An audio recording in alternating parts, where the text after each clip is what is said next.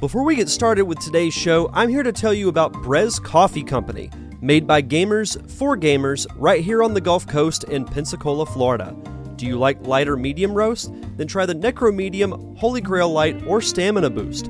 Or if you're like me and prefer darker roast, try the Critical Dark or the Coup Slayer Mocha Roast. But what if you can't pick just one? Then try one of their specialty sample packs, perfect for an all-night gaming, or in the case of my fellow filmmakers, an all-night editing session. Forget about all the crappy coffee you've been buying at the grocery store and head on over to brezcoffeeco.com. Use the promo code DDE at checkout to get 10% off your order. Have you ever thought to yourself after listening to this podcast, why didn't Derek ask this question? Or why didn't he ask that question? I know I certainly have. Well, you get the chance to do that if you sign up for my Patreon at patreon.com/DDiamondPodcast. You get the chance to ask the guest of the show a question. If you're a fan of the top 5 list, you get the chance to vote on what the topic will be. You also get early access to episodes, accessibility to my film scripts, and so much more. And you can do so by heading over to patreon.com/DDiamondPodcast. And we want to thank our patrons, Tim Spivey and Shannon Williams. Thanks so much for your continued contributions. And now, on with the show.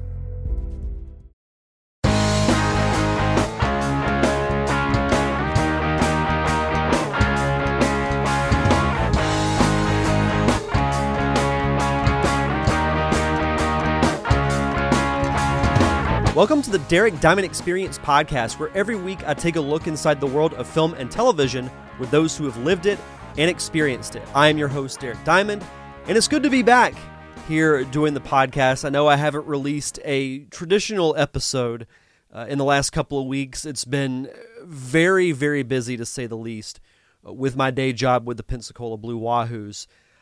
Long story short, I've been working pretty much every day for a month straight with very little time off due to my boss getting COVID.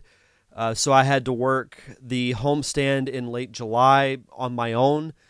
When I say on my own, I mean I still had my game day staff come in and help me work the actual games. But as far as the prep goes, had to do everything on my own.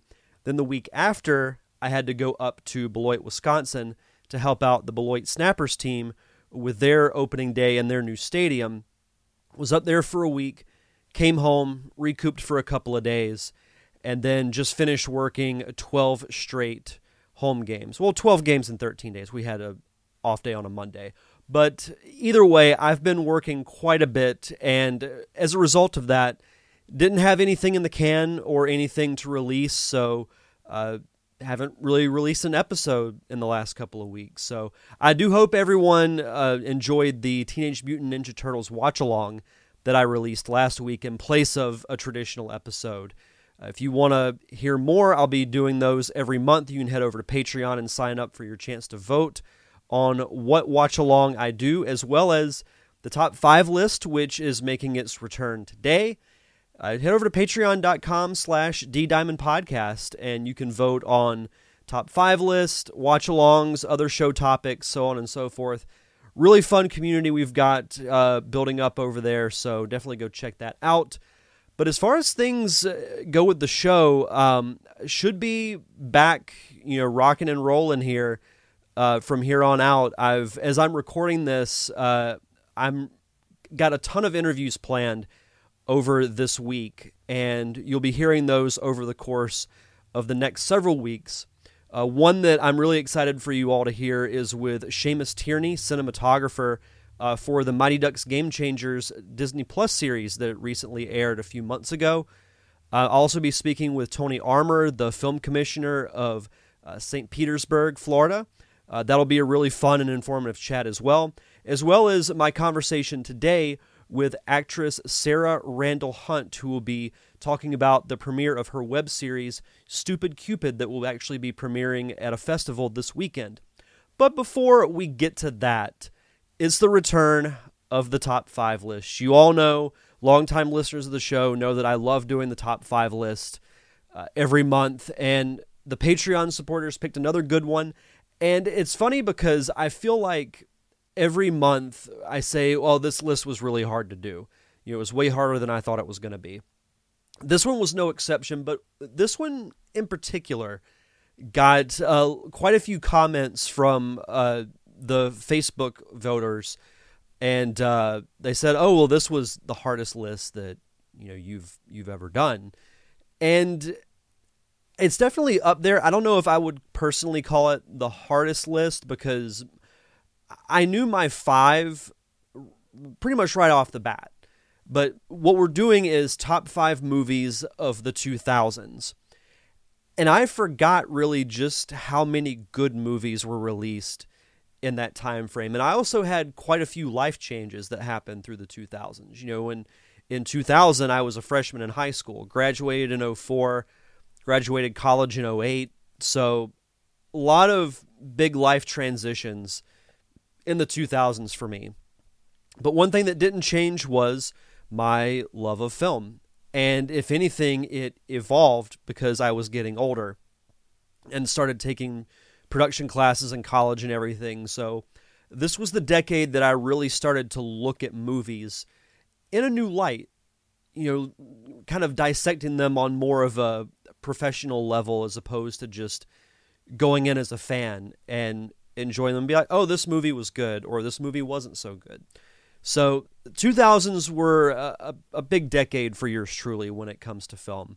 But for those who have never heard the top 5 list before, this is how it works. I list my top 5 movies from the 2000s. I'll throw in some honorable mentions as well, give an explanation as to why, and then I will read the listeners list that they listed over on my Facebook page, which you can find at facebook.com/ddiamondpodcast. Every month I'll post a graphic with what the top 5 is going to be, and then you all leave your list in the comments below, and I will read them on the show. But my honorable mentions for the 2000s, X2, aka X-Men 2, very good movie. I consider it one of the best X-Men movies still to this day. I remember going to see this at the old University Mall Theater. This was a year before Hurricane Ivan hit and wrecked it beyond repair. This may have been the last movie that I saw in that theater, actually. I can't quite remember, though. But it took the foundation that was built in the original X-Men film and expanded upon it. You introduced Nightcrawler. You delved more into the relationship between Charles and Eric. I love the evolution of all the characters, and the story was really good too, in my opinion. So X2 is one of the best X-Men movies ever made, and it just missed the cut. This would have been probably number 6 if this were a top 10. Semi-Pro is another one with Will Ferrell, and you might be a little surprised that this is on my list, but the reason why is because if you want a accurate depiction of what goes on behind the scenes of minor league baseball, then check out Semi-Pro with all the wacky promotions and everything that they do. It's pretty close to how things actually go. So a little bit of a sentimental pick for me, but yeah, I like Semi-Pro. Remember the Titans, one of my favorite sports movies of all time. Love Denzel Washington. I think the acting in this movie all around was really good, and it was the reason behind one of my favorite memes that I've ever seen, and that is of Ryan Gosling from this movie. And it says, yeah, Ryan Gosling might be a handsome man and all. Let's not forget he was an absolute liability at cornerback. Batman Begins is another one, and people love The Dark Knight and praise it relentlessly, and rightfully so. It is a very, very good movie, and we'll talk about that a little bit later on. But I also think Batman Begins doesn't get the credit that it quite deserves, because you're talking about X2, it wouldn't have existed without the first movie, whereas The Dark Knight would not have been the success it was unless you had Batman Begins preceding it, and Batman Begins was a great foundation. I loved the story of seeing Bruce Wayne become Batman. I loved Liam Neeson as Ra's al Ghul. Building that Nolan-verse world of Gotham and all the iconic Batman characters and everything. I loved it. The Dark Knight is my favorite of that trilogy, but Batman Begins is a close second. And I don't hate Dark Knight Rises like a lot of other people do. It's still my least favorite of the trilogy, but Batman Begins is so freaking good. I need to go back and watch that again soon, actually. And my other is Clerks 2. I'm a huge fan of the original Clerks film, and I remember going back and watching it for the first time when it came out on DVD for the 10-year anniversary edition. And seeing Jay and Silent Bob before then going back and watching Clerks really built my love for that Kevin Smith View Askew-universe. So the fact that he was able to go back and revisit that world again with Clerks 2 and building upon it made for some really funny moments. And seeing, I believe the way Kevin Smith phrased it was that Clerks was him, how he viewed life in his 20s. And then Clerks 2 was how he viewed it in his 30s. And you could also say 40s as well. And then you have Clerks 3 coming out, which is currently being worked on, and I can't wait for that movie. But Clerks 2, while not my favorite Kevin Smith film, is still good. I still enjoy it. Definitely go check it out if you haven't yet. But diving into the actual top 5 list, my number 5 is Harry Potter and the Prisoner of Azkaban, the first Harry Potter movie that I saw in theaters. And I remember reading the first Harry Potter book, and I liked it, but I didn't really feel the desire to keep reading the books. Then the movies came out, in 2001 and 2002, I believe. And I didn't see them when they came out. But the trailer for Prisoner of Azkaban really intrigued me because it was starting to take the franchise down a darker path. The kids were a little older, and you could just feel the tone from the trailer felt different than the first 2 movies. And my friend Jamie Hammond, who was a big Harry Potter fan, he was really wanting to go see Prisoner of Azkaban in theaters. But obviously I had to watch the first 2. So I remember 2 days before we went to the theater, I watched the first movie. Then the next night I watched the second one. And then we went opening night. I love the Sirius Black character. I like, seeing Professor Lupin. I liked Snape's involvement as well. He's my favorite character in the Harry Potter universe. Part of it is because of his portrayal by the late, great Alan Rickman. But I loved how it was the start of taking that franchise down, to me, what was a better path.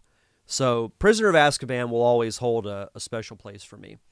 My number 4 is Anchorman, The Legend of Ron Burgundy, of course starring Will Ferrell as news anchor Ron Burgundy. I didn't see this movie in theaters when it came out. It came out in 2004, and I had heard a little bit about it, but not to the degree that it became.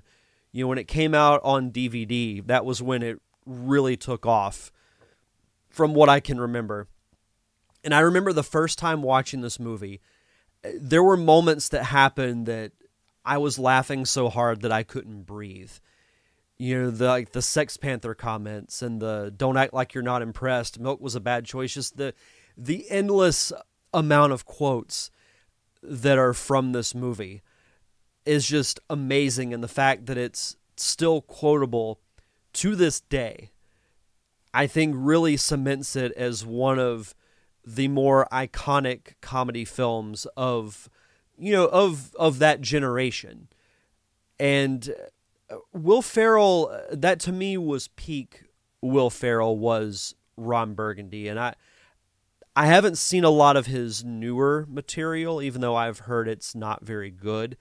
It seems like his career has kind of gone the way of Adam Sandler. He had his movies like Billy Madison, Happy Gilmore, Waterboy, that were just huge successes, and then things just kind of took a nosedive after that. And it seems like the same things happened with Will Ferrell, but that doesn't take away from, the greatness that he David Koechner, Paul Rudd, and Steve Carell as all the news anchors did. And I'll throw Christina Applegate in there as well. I thought she was great as Veronica Corningstone, but that movie is just so quotable and so funny, you know, from things like the fights with all the news anchors and the lot and everything. It's so wacky and over the top, but it's great. I love Anchorman. It's one of my favorite comedies of all time. My number 3 is the original Iron Man, released in 2008. Despite the fact that there have been so many good movies from the MCU, from Infinity War to Endgame to Thor Ragnarok, I keep going back to the original Iron Man. I think it's great as a standalone movie, while also launching what has been the wildest and one of the best success stories in the history of filmmaking. The fact that Marvel took the episodic approach with movies, and it all started with this one, and it's still up there. Like, if I were to do a top 5, and I'm sure I've done this list before, but top 5 movies from the MCU, it's up there. Like, it's not just a great foundation for the MCU, but it's just a great movie all on its own. You know, I've found myself every couple of weeks just putting it on as background noise, just to listen to the greatness of Robert Downey Jr.'s portrayal of Tony Stark. And, you know, I think Stan Lee even said it himself. Robert Downey Jr. was born to play Tony Stark. Like, to me, they are one and the same person. And nothing can change my mind about that. But my number 2 is The Dark Knight. I mentioned Batman Begins before, but, you know, the Dark Knight to me is one of very few comic book movies that transcend genre. This, and to me, Logan would be the two that I think of that are bigger than their genre. The Dark Knight is more than just an adaptation of Batman. It's a great, you know, crime drama. It feels like a crime drama type of film. You took everything from Batman Begins, you throw in Heath Ledger, who to me is still the best live-action Joker that's ever been seen on screen. Nothing against Joaquin Phoenix, but we didn't see him interact with Batman. Kind of, but you know what I mean. Seeing Heath Ledger just transform himself into this character and put a darker twist on it was just amazing to watch on screen. And you throw in Gary Oldman, you throw in Michael Caine, Christian Bale. I loved Aaron Eckhart as Harvey Dent, who becomes Two-Face, and I was actually a little upset that they killed him off so quickly. Story-wise, it made sense where they went with it, but I didn't particularly like that. But it's tough to say that The Dark Knight is not a perfect movie. It's got the story, it's got the acting, it's got everything that you would want in a great movie. It looks great visually. Hans Zimmer knocks it out of the park with the score. It's just, I can't really find too many flaws with it. And you might be surprised that it's not my number 1, but my number 1 has a little bit more of a sentimental reason to it, and that would be Spider-Man 2, released in the summer of 2004. Growing up, I was a big fan of Spider-Man. You know, I remember rushing home to watch the Spider-Man cartoon that would air on Fox on weekdays. And I loved that character. I liked that, yeah, he had superpowers, but he was also younger and he had his own problems that he had to deal with. Yeah, he was saving the world and fighting bad guys, but he also had to worry about things like taking care of his elderly aunt, paying the bills, finding a job. And I thought that was conveyed pretty well in the original Tobey Maguire movie. Well, then you bring in Alfred Molina's Doc Ock, and the way he portrayed Otto Octavius to me was perfect. And there's a reason why that role has not been recast, and now the third generation of live-action Spider-Man. Now, I don't want to really get into the rumor and innuendo from No Way Home. We'll save that for another episode. But I think one reason why I liked Spider-Man 2 as well is that, we had already seen the origin of Spider-Man, so we didn't have to sit through that. He's already got the powers and everything. You build on the relationship with Mary Jane, with Harry, his resentment for Spider-Man and wanting to see him killed, and that would eventually carry over into the third movie. I don't know, to me, when I was watching Spider-Man 2, I felt like I was watching the cartoon series come to life. And that, to me, made me feel like I was sitting at my grandparents' house again, watching the cartoon. When I would get off the bus after school, I'd run inside to watch cartoons. So it took me back to those specific memories. But, a little sentimental, but it's my list, and that's my number one.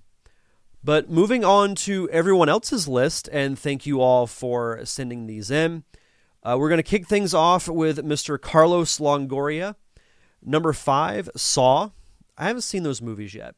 4, Taken. Very good one with Liam Neeson. Number 3 is Unbreakable. I still think Unbreakable is probably Shyamalan's best movie. Still to this day. Like Sixth Sense was great because of the plot twist at the end. He's made others that are pretty good, but Unbreakable is the one that I keep going to. Number 2, X-Men, and number 1, Training Day. I dig that choice. He said so many to choose from, but these are some of the most memorable to me. Wally Phelps, the official fact checker over on the Nerd Cave Retro Show, he throws in, Lord, this was harder than anticipated. His number 5, Harry Potter and the Order of the Phoenix. Number 4, Pirates of the Caribbean, Curse of the Black Pearl. That's another good one. That movie is still by far and away the best of that series, and it's not even close to me. Number 3, Lord of the Rings, Fellowship of the Ring. Number 2, Spider-Man 2, and number 1, The Dark Knight. Tim Spivey, his honorable mentions, Inglourious Bastards, American Psycho, The Departed, Unbreakable, and Memento. Departed and Memento are 2 underrated movies in my opinion. Number 5, Eternal Sunshine for the Spotless Mind. Number 4, Training Day. Number 3, Gladiator. Are you not entertained? Number 2, V for Vendetta, another underrated movie. And number 1, The Dark Knight. Thomas Carter Rochester, you can check out his Lights Thunder Action podcast that he does. Very good show. Oh man, I can't even put together a top list with all the movies I love from this decade. He edits this in later, but his number 1 is Revenge of the Sith. Off the top of his head, Inception, Anchorman, The Other Guys, Step Brothers, Pineapple Express, Polar Express, Elf, The Prestige, Iron Man, Spider-Man 2, The Dark Knight, Inglourious Bastards, The Departed, Hot Rod, Ultimate Punch, Talladega Nights, and Deja Vu. And then he says, edited even later because I can't stop. Tropic Thunder, The Notebook, Da Vinci Code, underrated movie as well, National Treasure, American Gangster, X-Men 1 and 2, Rush Hour 2 and 3, The 40-Year-Old Virgin, Scooby-Doo, Law Abiding Citizen, Fantastic Four, Watchmen, Iron Man, Eurotrip, Fanboys. Fanboys is a good one. I'm glad you put that on the list. Hangover. Oh, I didn't even think about Zombieland. Yeah, Zombieland would be up there for me too. The Tigger Movie, Transformers, District 9, Star Trek 2009, Signs, Dude, Where's My Car, and Lilo and Stitch. Jason Robbins, thank you for that, Thomas. That was I love the fact that you just went all out with the list. I dig it. Jason Robbins, my co-host over on the Nerd Cave Retro Show, The 40-Year-Old Virgin, The Dark Knight, Spider-Man 2, Iron Man 2, and X2, which I believe had the subtitle X-Men United that was added like 2 weeks before the movie came out. Jacob Craig, number 5, Step Brothers. 4, Tropic Thunder. 3, Inglourious Bastards. 2, The Departed. And number 1, The Dark Knight.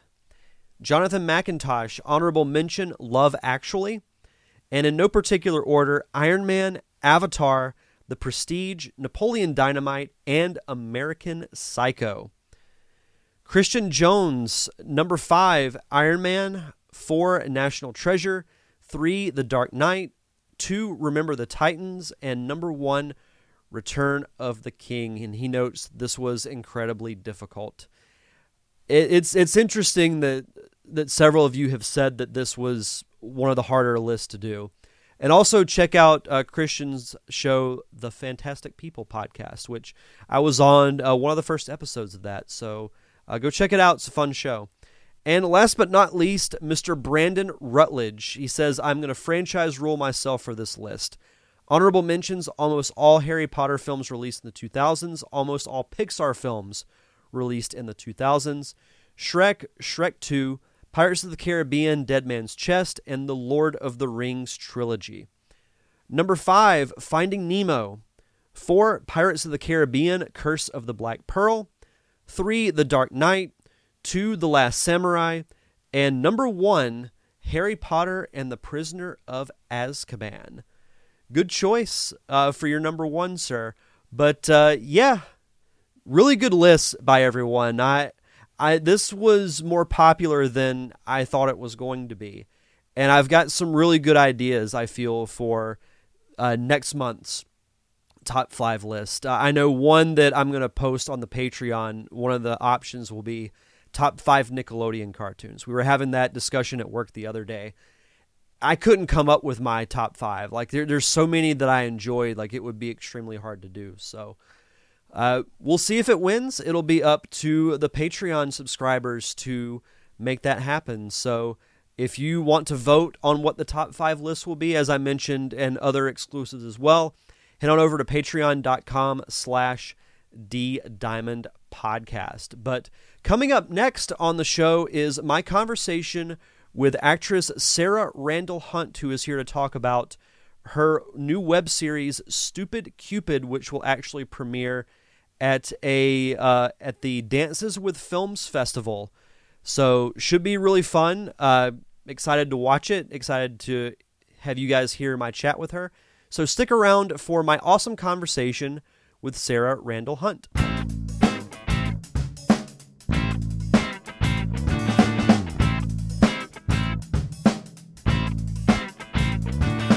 Welcome back to the Derek Diamond Experience podcast, and this week I'm joined with actor, writer, singer, I don't know if there's anything that she can't do, Miss Sarah Randall Hunt. How are you? I'm good, thank you. How are you? Doing fantastic. Thank you so much for taking the time to chat with me here on the show. And it's funny because we were talking about Zoom recordings and how it has now that little weird voice like recording in progress, or this conversation's being recorded. Yeah. And you were talking about how it kind of, clicks with you as an actor when you're doing auditions. So can you talk a little bit about that? Yeah. So there's a new thing with COVID. We have COVID auditions, which is very interesting because we're all doing, everything's virtual. So when you're, often you'll send in a self-tape for the initial thing, and then they'll have a callback and they want to talk to you and see that you're a real person and see you do it again and give you adjustments and things. And so sometimes they'll just start the recording at the beginning and go all the way through, but sometimes they'll start and stop and start and stop and start and stop. And so you're in the middle of getting ready for the scene, and then they'll say recording in progress. And then you have to go over and you have to click and you have to be like, oh, okay. And then get back into what you were doing and then start going again. It's almost like the action cue in a way. It's just like, as soon as it's said, you just blank slate and go. Yeah. But it's like, if the director's like action, and then you had to click something first before then you gotcha move forward. Yeah. So almost. It's thrown me off too a little bit because that voice wasn't there in the beginning whenever Zoom really became popular. So now whenever I do these interviews, the first time I remember clicking record and it said recording in progress, I'm like, who said that? Yeah. Who is Yeah, exactly. it? So, talk to me a little bit about your backstory and what made you want to get into the world of filmmaking. Because, as I've learned, not everyone has a set path. There is no set path to get into the film and TV industry. So, Yeah. what was it that made you want to work in it? Is it something that you knew from an early age, or was it something that you learned as you got older? Yeah, it makes sense looking backwards that this is where I would have wound up. But I started off initially only wanting to be an actor performer on stage. And so after college, I moved to New York and I was doing that whole thing. And then I started doing commercials in film and TV and really was loving it. And then just there was like an earthquake, a, a nor'easter, and was it a hurricane or a tornado or something like that, like all in one year in New York. And I went, let me just try out California. Let me see how that goes. And I think I'm done with the weather. So I gave LA a 6 month trial and then I never left. So in my time there, I had actually, during that transition, I had also started to flirt with film production. And I had done my first short the year after, like 6 months after I had moved. And I really just fell in love with it. I mean, I'd already been on sets and um, was really enjoying storytelling in that perspective. And then, I'm a Virgo. I like projects and emails and checklists and things like that. So it satisfies, like my mom's a teacher and my dad's an accountant. So it's like, that's the accountant side. And then like my creative actor person is like the mom side. So, I found producing very satisfying, and it's to me like hosting the best dinner party where I get to see all of the people who I admire and appreciate do the thing that makes them amazing. So yeah, that was my first foray into producing, and then my experience in film and television was growing here, and then it brought me eventually to creating this web series, which we're going to talk about, called Stupid Cupid, and that was just out of an earnest. It felt like kind of like I wanted to contribute. I didn't just want to sit there waiting for the phone to ring or something. I wanted to be creating things that I wanted to see on TV that also I felt like were stories that weren't being told. No, that's fantastic, and it speaks volumes that in a industry that I don't want to say there's a lot of pressure, but in order for it to really work, you have to make it happen for yourself. I can Mm-hmm. remember years ago, I wanted to make a short film. I went to school for video broadcasting, more for the television side of things, but film was what I wanted to get into. Mm-hmm. And I had made this short with my friends back in 2008 when I got out of college. And I went back and watched it and thought, well, if I were to do it now, I would do it differently. And then I thought to Mm-hmm. myself, well, why don't I just go out and do it? So Yeah. went out and made, the right moves, casting, finding a crew and everything. And that's really what you ultimately have to do if you want to really get your foot in the door, is you have to create things, whether it's writing, if you want to act, direct, whatever the case may be, you got Yeah. to go out and actually make it happen. Well, and I think, school and training can only teach you so much. And it's so interesting working with people who've had a very sort of more traditional like navigation through like the studio system or like professional production. I think indie filmmaking teaches you so much about being resourceful and being if creative problem solving. And, when time is short and budgets are tight, it's like you got to really do the most with what you have. And I think it's a wonderful experiment. I highly recommend anyone interested in entertainment. I didn't go to school for producing or for filmmaking even. And I think that, I sort of say that my films and my producing work that I've done on my own is sort of like my training. And on the job is the best way to learn. I couldn't agree more. I've taken writing classes, I've taken, classes in camera work, lighting, things like that. But the best way to learn is to actually go out and do it, because you get to watch people who are more experienced than you, and you get to learn from them and kind of learn, what what makes them tick and why they do things the way they do and how things should be done. So I couldn't agree more. Yeah, practical application of all of the things that you read about, you know, it's good. It's good. So you mentioned that you had done stage work in the past. Is that something that you knew that you wanted to do from an early age? Yeah, that I was like, oh my gosh, I came out of the womb singing a musical theater song. So, yes, I loved movie musicals when I was growing up, and I loved like I Love Lucy and all these classic. Like my family would watch a lot of classic television together, and yeah, no, I always wanted to be in entertainment. I always wanted to be a performer. I was always very creative, but I think I kind of found my path as I was going along. Like I knew I wanted to be creative and artistic and things like that, and I kind of found my way. High school and then college really defined my path forward. Do you think your stage work and knowing that you wanted to do that from an early age, do you think that helped get you to where you are now? Yeah, I mean, I think I will always be a theater dork at heart, and I have so much respect and love for that craft.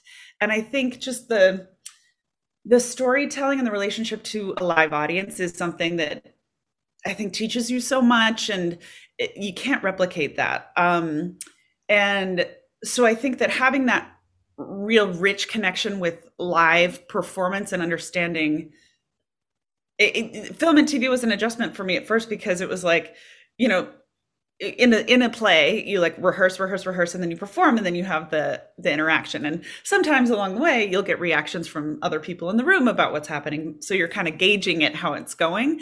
Film and TV, you have your crew and your cast and everybody who's like, okay, this is how it's going. But then it's not until the thing premieres on a screen where you really see, well, you go through the editing process, but the interaction with the audience is sort of delayed. So that was an interesting switch over for me. But I really do think that there's a symbiotic, they're both very valuable. My theater background, I think, has been very helpful in me understanding storytelling and the communal aspect. I mean, that's the thing that I just keep trying to grow. I think, especially as an actor, it's very easy to kind of be very insular because you're something that goes from project to project. But I'm really looking to build a community of people who work together and create art together, kind of more like a troupe of actors or, you know, a troupe of theater performers. Well, I think that's why I'll always respect theater performers specifically. And I'm not saying that to downplay what goes on with film and TV actors, but Oh, I compare it to working without a safety net yeah. when you're on stage, because there's no take two, like there's no cut. You read the script and then you do the line again. If you make an accident or you make a flub with a line or whatever, it's almost like you have to make it part of the show. And Yeah. that's something that, you know, and the few acting classes that I've taken, I'm thinking there's no way I would ever be able to do something like that. So I respect actors tremendously Oh. who do that, because I can't imagine, you know, what would go through my mind if that happened. Yeah, I think I'm sort of an adrenaline junkie in a way. I mean, I love that. And also when like the mistakes happen, the most magical things happen too. It's like, you know, it's like the worst feeling ever. We're like, oh no, I dropped my line. But then what happens next is like the awesome, exciting thing that the audience is like, oh, what's that? So I totally get it. And it is crazy. It's like but the old Bob Ross quote: "There are no mistakes, just happy accidents." exactly, exactly. Yep. Yeah. So let's talk about, you mentioned working as a producer. Mhm. What specifically made you want to venture into that aspect? Because I find that a lot of people who work in the film industry, if they start doing one thing, they eventually want to branch out and do others. You know, I think the most famous example is probably Ron Howard, who started as an actor and now is one of the best directors in Hollywood. Yeah. What made you want specifically to branch out into producing? And can you talk to the listeners a little bit about what goes into the role of being a producer? Because I feel Yeah. like the business side of film is something that's not talked about a whole lot. So, yeah, talk to me about that. Yeah. So first, I just say that creative people, and I think people in general, but everyone's creative in some capacity, but creative people in general, I think tend to be people with their hand in multiple things, right? So I think it's a natural inclination for people who are creative to want to explore and do other things and figure out how other things are working within the bigger picture. So I mean, honestly, I started producing out of necessity. I was like, well, I want to make this film, and I have this limited budget. I guess I can do the logistics part. And then I fell in love with it along the way. So it was sort of out of necessity at first, and then I got into it. And then just to talk to like the business aspects of it, I mean, a producer is like the CEO of the film. I mean, like maybe the COO. We'll say it that way, where you're really bringing everything together, making sure everything runs smoothly. And I'm talking like executive producer, and there are so many variations of different kinds of producers. Ones that are more focused on making sure you stay on budget. One's the line producer. Ones that are, solely the money people and bringing in funding and focusing on that. And then the others that are creative, so they're more talking with story and collaborating in that way. So you can be so many different kinds of producers, and it is very not nebulous, but basically, essentially, the show doesn't go without the producer, and the producer is the one who finds and curates and makes sure that all of the right people are hired in the right positions. So, while the director is responsible for executing a vision, it's really the director and the producer collaborating to find the right people for the job, and the producer getting the things that the director really needs to do their job well. And so, there's a creative vision that happens. The writer has a concept of what this is going to be. The producer likes it for a certain reason, and they take on the project. Maybe the director is a combination of one of those people. Everybody comes in at a different stage depending on the project, but the director has then a vision of how they want to execute it. And the thing is, inevitably, because we're all human, those visions are going to be totally different. They might be similar. And so it's going to be a great working relationship. But I think that's what the magic is every time, I have a vision of how something's going to turn out, but then the second I start collaborating with people, it shifts and grows and becomes this new thing that I always think is 10 times better than what our initial daydream about the thing might be. So I think the important part about being a producer is making sure you have a pulse on what's happening in the world and what's happening in the business, and how what you're making is going to be, why you want to make it. Obviously, the story is a reason, but then does it have a place in the market too? And then how to actually deliver and make that happen. So that's my long summary of what a producer does. Well, no, it's important for those who work in the industry or want to work in the industry to know that, because it's more than just writing a script and shooting a film. There's financing, there's distribution, there's so many other things that go into just what I call like the top layer of a film, like putting pen to paper and writing the idea down or writing the story down. So it's important for people to know. So no, that's good. Thank you for sharing that. Yeah, of course. No, I really do think that magic happens when people come together to execute something. And yeah. And also when things go, the same thing, theater, right? Like when you forget your line or something goes off or the props fall off the table, that's when you're on a film set and it's like, okay, well, we have 2 hours and we have 6 setups. What are we going to do? That's when really cool stuff starts to happen. If everybody's working in conjunction together, the actors included, it's like, that's when the cool stuff, that's when you make magic. Yep, absolutely. And it's always great to see people come together, because I say this ad nauseum. My favorite aspect of filmmaking is the collaboration and the networking. You might get, even if it's a small crew for an indie short, you have these people, they might come from different backgrounds, different beliefs, different opinions, but they all come together to make a film happen. Yeah. And to me, I say it takes a village to make a film, but sometimes, I look at filmmaking as a miracle in some way, because you look at all that has to go into it in order for even a short to happen. Oh my God. it's miraculous. It is that anything ever gets done that there was this great like meme going around on Instagram or something recently, and it was like budding filmmakers, oh well, being critical and tearing apart this thing, and I didn't like the way they did that, and then it's like producer who's made, or like filmmaker who's made anything, oh my god, it's a miracle it even happened. You know, it's all until you really get your hands in there, you don't realize how much effort goes into getting this big, huge film to take off. Yeah, exactly. So let's talk about, you mentioned it earlier, the web series Stupid Cupid. Mhm. So tell me a little bit about what Stupid Cupid is about and your role in the series. Yeah, absolutely. So, Stupid Cupid is about four best friends who create a dating app to save modern love, but they're all really terrible at love. I So love it they're already. the worst people for the job. Thank you. And so they wind up breaking the app and then running around New York City to try and figure out what is and isn't working in both the app and their love lives. So the genesis for this was my own bad dating stories and my own, experiences of being a single woman in New York.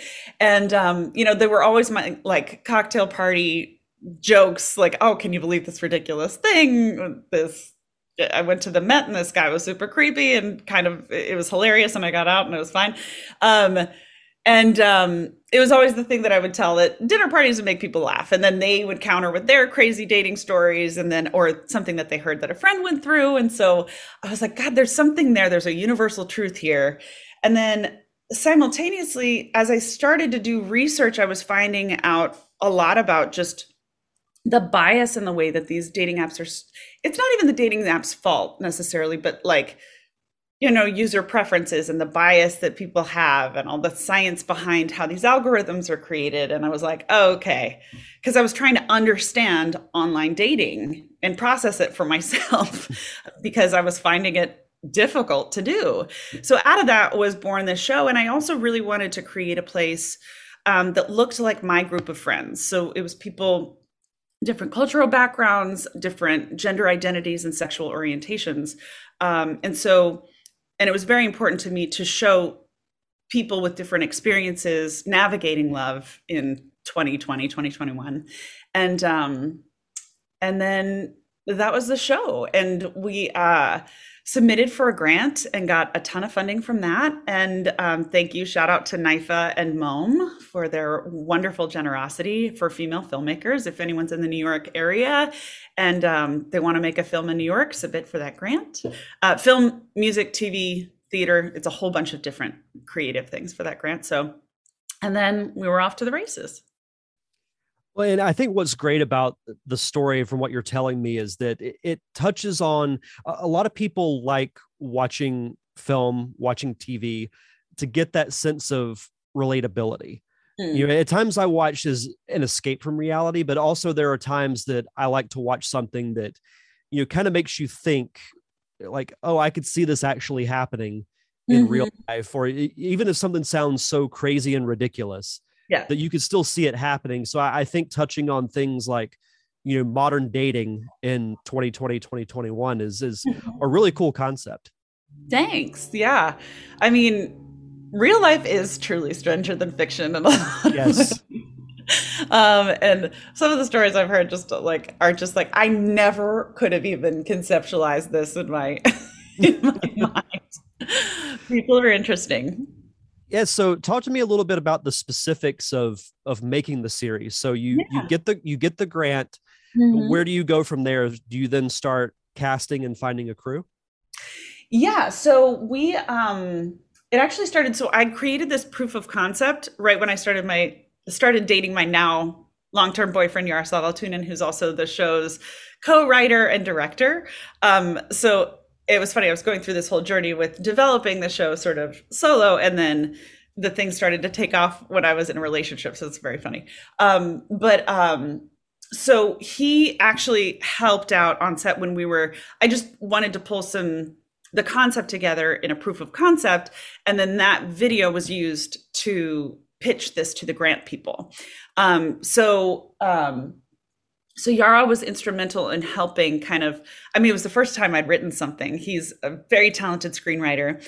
And so our powers combined and we created a script that could actually be filmed. I couldn't have done it without him. He's instrumental in creating structure and readability and performability.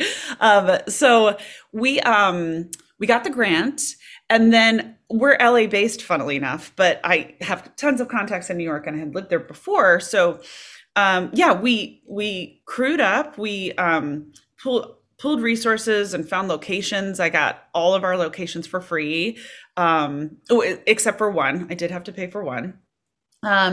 So it was a bunch of research from here, and then we had a ticking clock because we had to deliver the series by March of 2020. So we knew we had to get the show going and we wanted to launch it. No,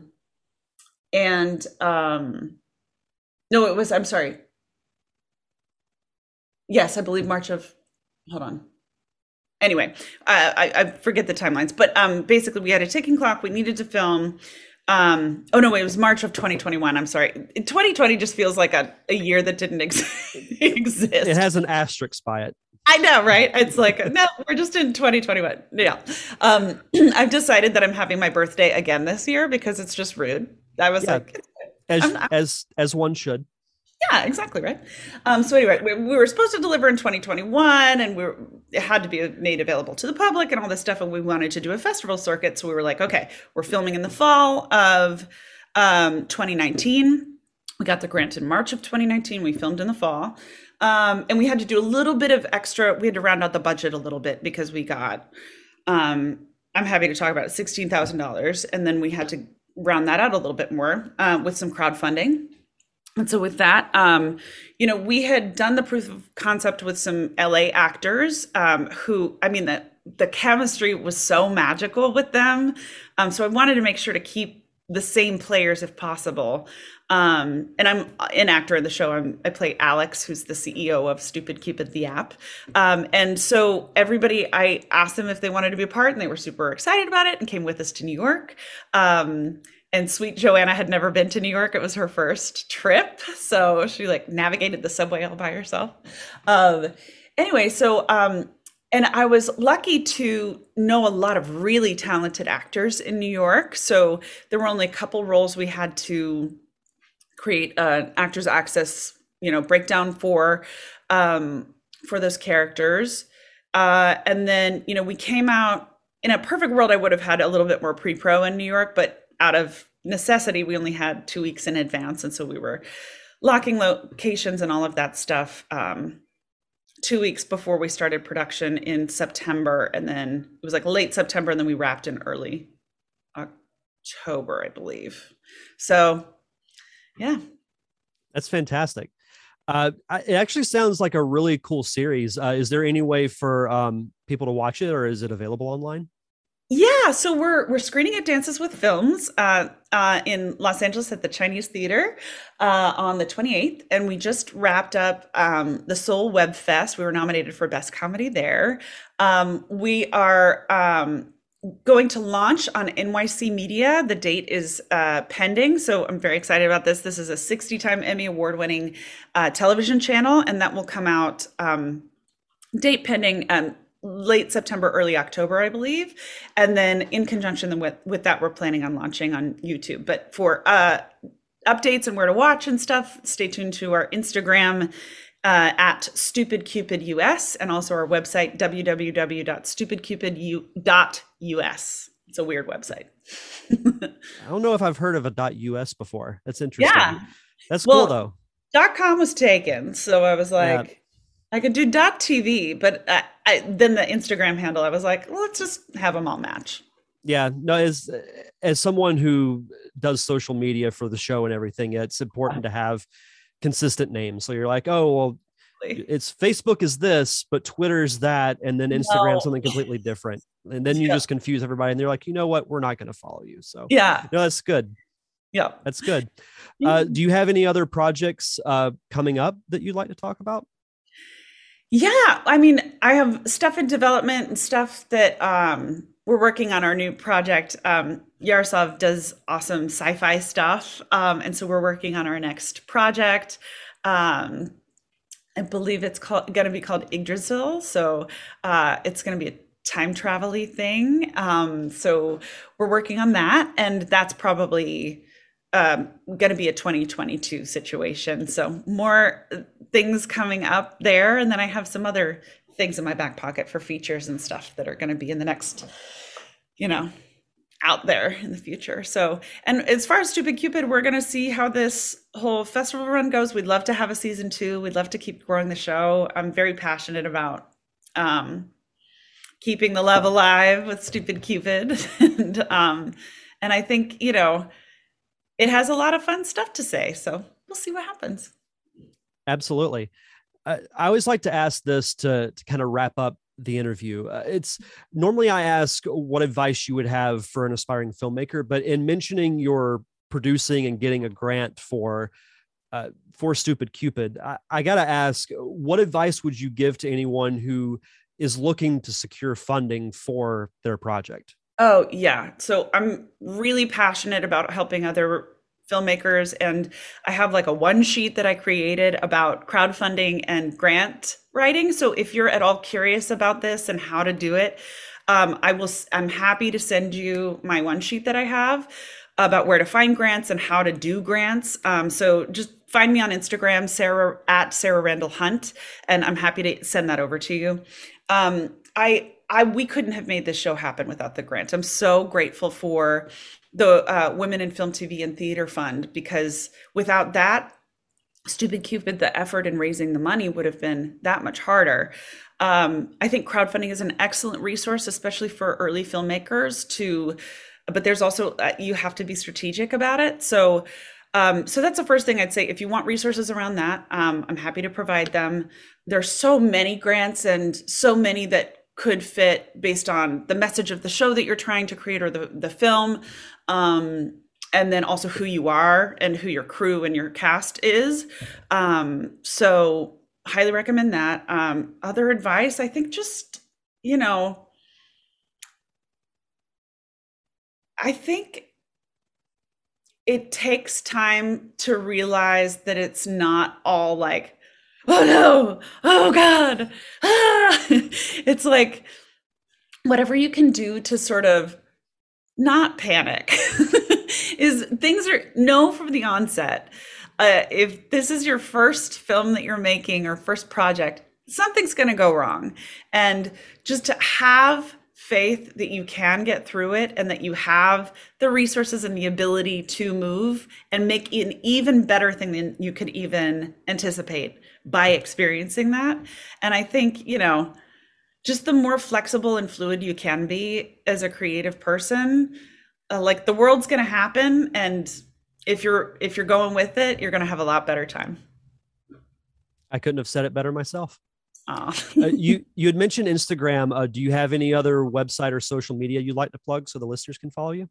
My website is under construction because I just got new headshots. So eventually it will be sararandallhunt.com. But just Instagram is mostly where you can find me.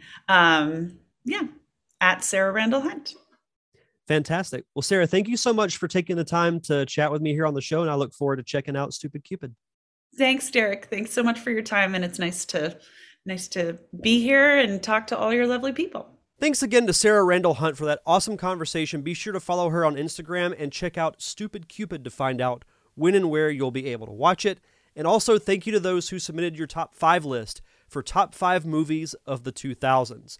But we have one more thing to talk about before we end the show this week. And it's funny because I had actually already recorded the outro when I learned that the trailer for Spider-Man No Way Home dropped yesterday as I'm recording this. And I had to come back and talk about it. I couldn't wait another week because of all the Marvel movies that are coming out over the next couple of years, this might be number one, not just because I'm a big Spider-Man fan, but all the rumors that have been going on for months upon months about incorporating the multiverse, bringing back Alfred Molina's Doc Ock, Willem Dafoe's Green Goblin, Jamie Foxx's Electro. I had to check it out. And part of me, at this point in time, part of me was thinking, don't even release a trailer. Just do a simple poster to promote it, and that be the end of it. That way people have to go in kind of cold as far as, what's going to happen and what may not happen, because there's been so many rumors that have been going around about it. But I decided to watch the trailer, and I have to admit, I'm happy that I watched it, because it just built that anticipation for the movie. And without going into every single specific of what's going on in the trailer, I should say, we see that Doctor Strange is going to play a pivotal role in the film. Peter's having to deal with the fallout of everyone knowing that he's Spider-Man with the revelation that happened at the end of Far From Home. He goes to Doctor Strange and says that he wants everyone to forget that he's Spider-Man, because he can't go anywhere, he can't go to school, he can't go out in public without people filming him, taking pictures of him, whatever the case may be. Well, so Doctor Strange agrees to help, which I find to be a little strange, because see what I did there? No pun intended. But he just seemingly agrees to help Peter, which I found to be interesting because of him going through all the different outcomes of Infinity War and only wanting to do certain things to achieve the specific outcome. Now, there's obviously going to be more of the story, but I thought the way they put the trailer together was very interesting in that regard. We see that the spell goes wrong, and chaos comes from there, and obviously the multiverse is going to play a huge part in this movie. But I got to talk about the end, with hearing the Goblin laugh and seeing the familiar bomb from the original Spider-Man movie that the Green Goblin would use. That, and the end with Alfred Molina's Doc Ock showing up and saying, "Hello, Peter." I geeked the F out after that happened, because I'm such a big fan of the original Spider-Man trilogy. Well, minus the third one. We'll say the first two movies. Those two movies will always hold a special place in my heart, because I grew up a huge Spider-Man fan, and seeing him on screen in live action for the first time was something that I'll never forget. The sequel to that movie, which features Alfred Molina's Doc Ock as the primary villain, is still to this day one of my favorite comic book movies of all time. So to see those two come back, and then also the hint of Jamie Foxx's Electro, being that he's not going to be exactly the same as he was in The Amazing Spider-Man, I think is really going to make for something special. Now, I hope they don't try to cram too much into this movie, and it seems like on paper they are, but I have the confidence that they'll be able to pull it off. Like Marvel has had many more hits than they have misses, and I know a lot of people are upset that they didn't show Tobey Maguire or Andrew Garfield in the trailer, but if they are in the movie, I'm glad that they didn't, because to me, that's something that we should see on screen for the first time, watching it in a theater, watching the full movie. Like, I want no reveal of those two until I see the movie, because that's going to make it even more of a bigger deal. Like, people are already going to go, one, because it's a Spider-Man movie, and all we needed was the tease of the classic villains coming back in order to entice people. So I cannot wait for it. December 17th cannot get here soon enough. And I also have to throw out there, I think the de-aging on Alfred Molina looked fantastic. Some of the best de-aging technology that I think I've seen on screen. And he famously said that in an interview he did a few months ago, where he basically let the cat out of the bag and said that he was going to be back and that he would be de-aged. But I cannot wait for this movie. It can't get here soon enough. And like I said, I didn't want to wait a full week to talk about the trailer and kind of break it down a little bit and give my thoughts on it, because I'm still on that emotional high from seeing the trailer, and I've watched it multiple times, and I get just as excited every time I watch it. So definitely going to be doing a in-depth conversation about that movie when it comes out. It's late August, and I know December will be here before we know it, but it can't get here soon enough. So I wanted to throw that in there real quick before we ended today's show. But if you want to follow me on social media, I'm on Facebook, Twitter, and Instagram at D-Diamond Podcast. If you want to subscribe to the show, I'm on Apple Podcast, Stitcher, Spotify, Anchor, anywhere you get your podcast, just search for the Derek Diamond Experience. And if you could, please leave a review. The more reviews I get, the more visible I become to the podcasting public. You can also find me on Patreon at patreon.com/DDiamondPodcast. You can get early access to episodes, the chance to vote on show topics such as the top 5, vote on the monthly watch-alongs that I do, so much more. Just be sure to check it out at patreon.com/DDiamondPodcast. And of course, thank you to my good friends, the Unicorn Wranglers, for providing the theme music for the podcast. You can check out all their music on Apple Music, Google Play, and Spotify. That's going to do it for this week's show, so enjoy the rest of your week. Have a safe and fun weekend. Thank you for tuning in to another awesome episode of the Derek Diamond Experience. I am your host, Derek Diamond, and we'll see you guys back here next Thursday.